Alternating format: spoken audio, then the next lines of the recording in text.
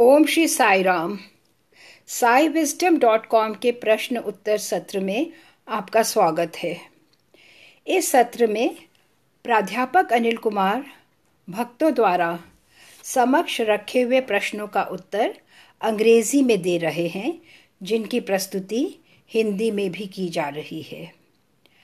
आज के इस सत्र में हम प्रश्न 16, 17, 18 व 19 की चर्चा कर रहे हैं, उनके उत्तर दे रहे हैं। हिंदी में इनकी प्रस्तुति करते हुए ओम श्री साई राम।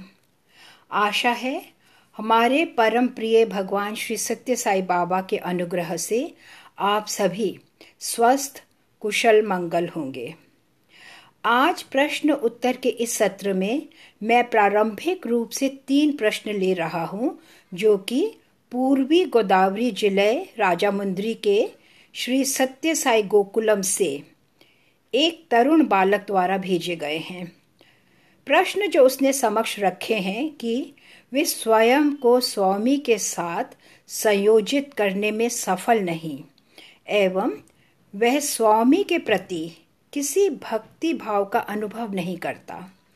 इस प्रकार यह एक यथार्थिक प्रश्न ही है, लेकिन साथ ही मैं तुम्हें सूचित करना चाहूँगा कि इसमें दैनिक प्रयास की आवश्यकता है, ना कि एक साप्ताहिक प्रयत्न अथवा अर्ध साप्ताहिक प्रक्रिया। इसे प्रति दिवस करना होगा, प्रति दिवस के आधार पर। तदंतर तुम स्वामी से सुगमता से संयोजित हो सकते हो। तो फिर कैसे? उत्तर सरल है। इससे मेरा क्या अभिप्राय है? तुम्हें अपने आस पड़ोस में निकट स्थलों में सेवा गतिविधियों में भाग लेना चाहिए। चारों ओर अनेक गतिविधियां संपादित की जा रही होती हैं, तुम उनमें भाग ले सकते हो। तुम स्वयं को भजन सत्रों में सक्रियता से संबंधित कर सकते हो। हृदय की गहनता से उच्च स्पष्ट स्वर में गायन करो। यह भी एक मार्ग है जिसके द्वारा तुम स्वयं को स्वामी के साथ संयोजित कर सकते हो। तदंतर तुम्हारा कथन है कि तुम किसी भक्ति भाव का अनुभव नहीं करते। भक्ति एक भावना नहीं, भक्ति एक अनुभूति है। व एक बार तुम इसकी अनुभूति करो तो यह सदैव तुम्हारे हृदय में रहेगी। वह यह अनुभूति तुम्हें बारंबार होने की प्रतीक्षा करेगी। यह कुछ ऐसी नहीं कि अनायास ही बाधित हो जाए, समाप्त हो जाए, अथवा जो चरमांत पर पहुंच जाए, अथवा इसका अंत हो जाए। अपने दैनिक जीवन में इस मनोभाव का अनुभव करो। भगवान से प्रार्थना करो कि तुम एक विद्यार्थी के रूप में अपने अध्ययन पर सुकेंद्रित रह सको। तुम अपनी परीक्षा में भाग लोगे। स्वामी से प्रार्थना करो कि तुम अपनी परीक्षा में उत्तम करो। अतः जब भी तुम्हें आवश्यकता हो, प्रार्थनाएं तत्क्षण तुम्हारी सहायतार्थ फलवित होंगी। इसके अतिरिक्त अपने शिक्षकों के प्रति अति आज्ञाकारी रहते हुए व अपने माता पिता के प्रति अति प्रेममय व संवेदनशील रहते हुए तुम स्वामी से संयोजित रह सकते हो। निरंतर स्वामी का विचार मनन करो, उनकी पुस्तकों का अध्ययन करो, उनका चिंतन करो। स्वामी से संयोजित होने का यह सर्वोत्तम मार्ग है। मेरे विचार में मैं तुम्हारे संशय का उत्तर देने में सफल रहा हूँ। यदि अभी भी कोई संदेह है तो निश्चय ही तुम अपने प्रश्न समक्ष रख सकते हो। तदंतर इस बालक ने एक अन्य प्रश्न किया है। स्वामी द्वारा भौतिक अनुक्रिया करने के लिए क्या किया जाए? भौतिक अनुक्रिया से तुम्हारा क्या तात्पर्य है? क्या तुम्हारी इच्छा है कि स्वामी भौतिक रूप से तुम्हारे समक्ष प्रकट हों? इससे तुम्हारा क्या अभिप्राय है? स्वामी तुम्हारे समक्ष प्रकट होने के लिए एक भौतिक रूप नहीं, स्वामी रूप से परे हैं, रूप वर्जिता। अतः यूं ही उन्हें अपने समक्ष भौतिक रूप में प्रकट होने की अपेक्षा मत करो। इसके अतिरिक्त स्वामी ने कहा है कि तुम एक देह नहीं हो, तो फिर तुम स्वामी से एक देह होने की अपेक्षा किस प्रकार कर सकते हो? स्वामी द्वारा भौतिक रूप से अनुक्रिया करने की आशा मत करो। वरन मैं ये कहूँगा कि जब तुम स्वामी से प्रार्थना करते हो तो तुम्हारे शिक्षक ही कक्षा में तुम्हारी सहायता करेंगे, तुम्हारे अध्ययन में तुम्हारी सहायता, व वे शिक्षक ही साक्षात भौतिक रूप है। जब तुम्हारे माता पिता तुमसे प्रसन्न संतुष्ट होते हैं तो तुम्हारे माता पिता ही स्वयं स्वामी का प्रतिनिधित्व करते हैं। जब तुम्हारे व्यवहार व शिष्टाचार से तुम्हारे चारों ओर के लोग प्रसन्न संतुष्ट हों तो वे स्वयं स्वामी का ही रूप हैं। अतः तुम्हें प्रत्येक में स्वामी को ही देखना सीखना होगा, क्योंकि वह प्रत्येक में है। हम प्रत्येक में ही। जो कोई भी तुम्हारी पुकार के प्रति अनुक्रिया करता है उसे मान्यता दो कि स्वामी अनुक्रिया कर रहे हैं, तुम्हारी प्रार्थना के प्रति भौतिक रूप से ही अनुक्रिया कर रहे हैं। किसी चलचित्र अथवा नाटक के समान भगवान को भौतिक रूप से अपने समक्ष प्रकट होने की अपेक्षा मत करो। यह भौतिक दर्शन न होंगे, यह आध्यात्मिक अनुभूति होती है, यह आध्यात्मिक अनुक्रिया होती है। अनुक्रिया प्रकट होने से भिन्न होती है। प्रकट होना, आविर्भाव होना भौतिक ऐहिक है, जबकि अनुक्रिया आध्यात्मिक होती है। इस स्तर पर उन्नत होने का प्रयास करो जब उनकी अनुक्रियाओं को विभिन्न व्यक्तियों के प्रति, विभिन्न परिस्थितियों, विभिन्न स्थलों पर विभिन्न रूप से उनका संज्ञान कर सको, उनका अनुसरण कर सको। तदंतर तुम इस प्रतिबंध से मुक्त हो जाओगे कि स्वामी को तुम्हारे प्रति भौतिक अनुक्रिया करनी चाहिए। अब इसी बालक ने एक अन्य प्रश्न समक्ष रखा है। क्योंकि स्वामी समस्त रोगों से मुक्त करने में सक्षम है, जब हम उनसे प्रार्थना करते हैं तो फिर वे मेरे समक्ष भौतिक रूप से प्रकट क्यों नहीं हो सकते? तो हाँ, कुछ लोगों के विषय में यह संभव है। मैं कुछ लोगों के विषय में स्वामी का उनके समक्ष प्रकट होने के प्रति भिज्ञ हूँ, जब उनकी प्रार्थनाएं अति तीव्र, अति धर्मोत्साहित, भक्तिमय थी, भक्ति भाव से पूर्ण थी, समर्पण भाव से, व उनकी परिस्थिति संकटपूर्ण थी, जब उन्हें अनुक्रिया की अत्यधिक आवश्यकता थी। अतः तुम्हारे समय के उस बिंदु पर व प्रचुरता में स्वामी का अनुग्रह तुम्हारी प्रार्थना की तीव्रता पर निर्भर करता है। तो फिर यह प्रश्न ही नहीं उठता कि जब वह सभी रोग मुक्त कर देते हैं तो वह भौतिक रूप से भी प्रकट क्यों नहीं हो सकते? वास्तव में वह रोग मुक्त करते हैं कि किस प्रकार व कितनी निष्ठा, तीव्रता, आस्था, विश्वास से प्रार्थना की गई है। स्वतः ही व्यक्ति रोग से मुक्त हो जाता है। अतः अपने हृदय की गहनता से, पूर्ण निष्ठा, तीव्रता, विश्वास से स्वामी से प्रार्थना करो। समस्त प्रकार के रोगों का निवारण हो सकता है, परंतु इसका यह अभिप्राय नहीं कि वे भौतिक रूप से तुम्हारे समक्ष प्रकट ना होंगे।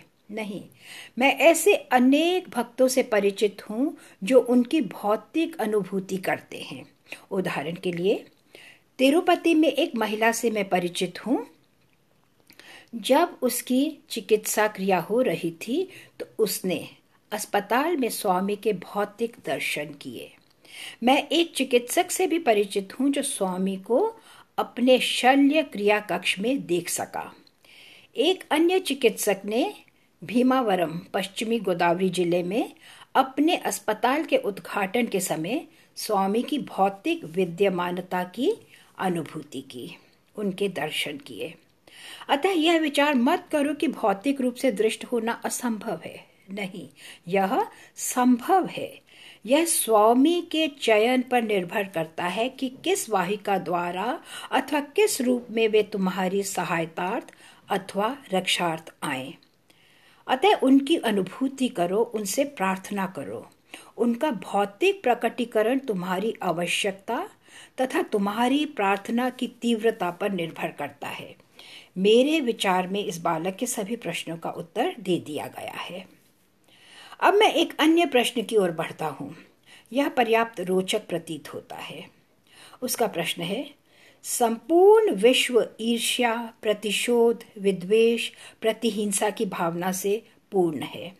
इन सब का क्या कारण है? वह यह सुनिश्चित करने के लिए कि इन अवगुणों का त्याग कर दिया जाए, क्या करना अपेक्षित होगा? हम क्या करें कि हमारे जीवन से यह अवगुण पूर्णतया लुप्त हो जाए?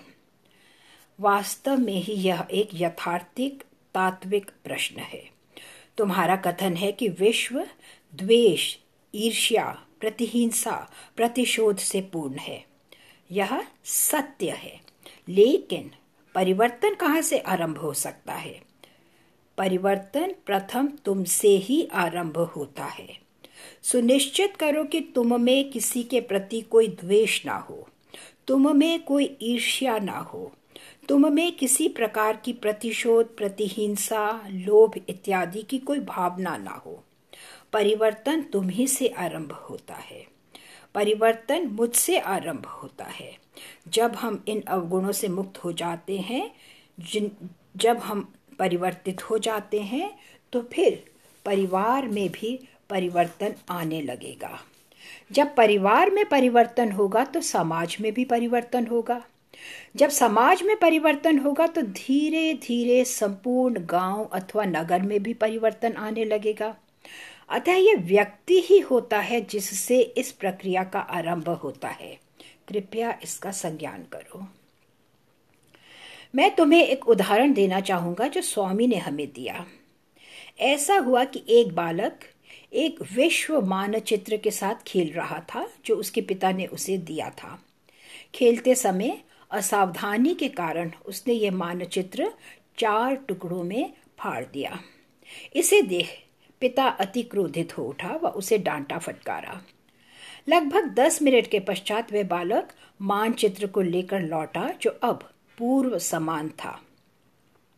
पिता ने प्रश्न किया कि यह किस प्रकार संभव है कि तुम इसे पूर्व समान ले आए हो, जबकि तुमने इसे टुकड़ों में बांट दिया था। तुमने ऐसा किस प्रकार किया? पुत्र ने उत्तर दिया, पिताजी, इस ओर मानचित्र है। मानचित्र के विपरीत पृष्ठ पर मानव का एक चित्र है।